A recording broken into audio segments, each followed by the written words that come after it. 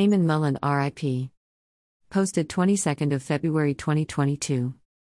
When news reached me in the wee hours of the morning that Eamon Mullen had passed away at the Nanyuki Cottage Hospital, I felt intensely the loss of a longtime friend whom I first met in the late 1970s in Nairobi.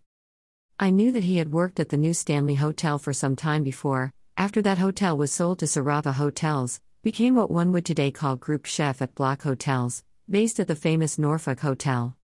But his rise to culinary fame really took off when, after the equally famed Bacchus Club was closed after the lease expired and was not renewed, the Norfolk created the Ibis Grill, the platform for Eamon to show his skills and creativity, making it the arguably best restaurant at the time in Nairobi, ahead of regular competition of the likes of Alan Bobby's Bistro or the Tamarind. Before coming to Kenya in 1975, Eamon had already achieved some level of fame, after he bagged the Apprentice of the Year award, as well as received silver and gold medals in the Young Chef of Great Britain competition held at the Hotel Olympia in London in 1972.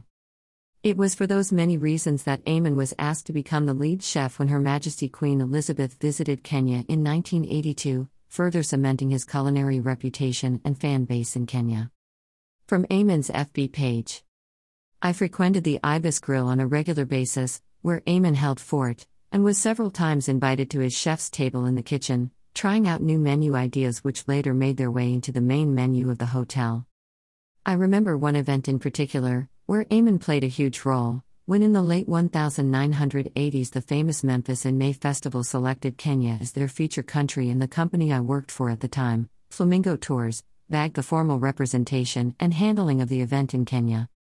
Richard Kimenyi, then general manager and a director of the Norfolk Hotel, was very responsive about my idea to send chefs and supplies to Memphis for the launch of the annual festival, and Eamon selected, if I remember right, 2 of his young and upcoming sous chefs to go to the US and present Kenyan cuisine from its finest side. It was a huge success. The Memphis crowd loved it, and the groups coming to Kenya afterwards were sending in rave reviews about the country and the food and hospitality at the Norfolk and their perfect arrangements on the ground.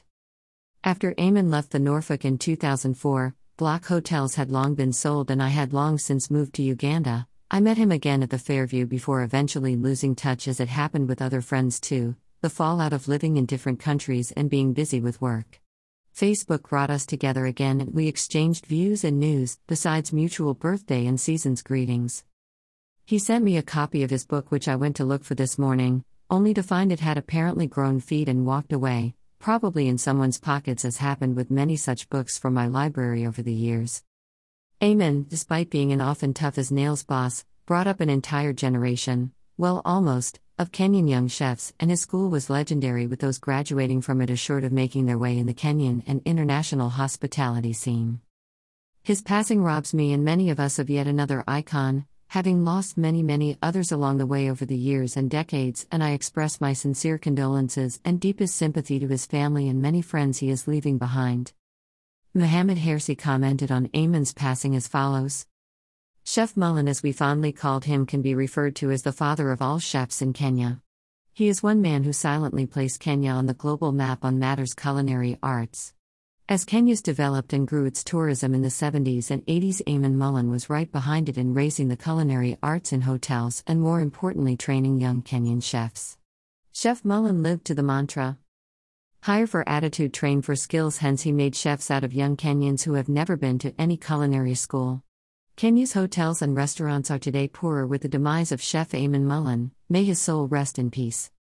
Mohammed Hersi, Director Operations Director, Pullman's Tours and Safaris and Baobab Beach Resort and Spa.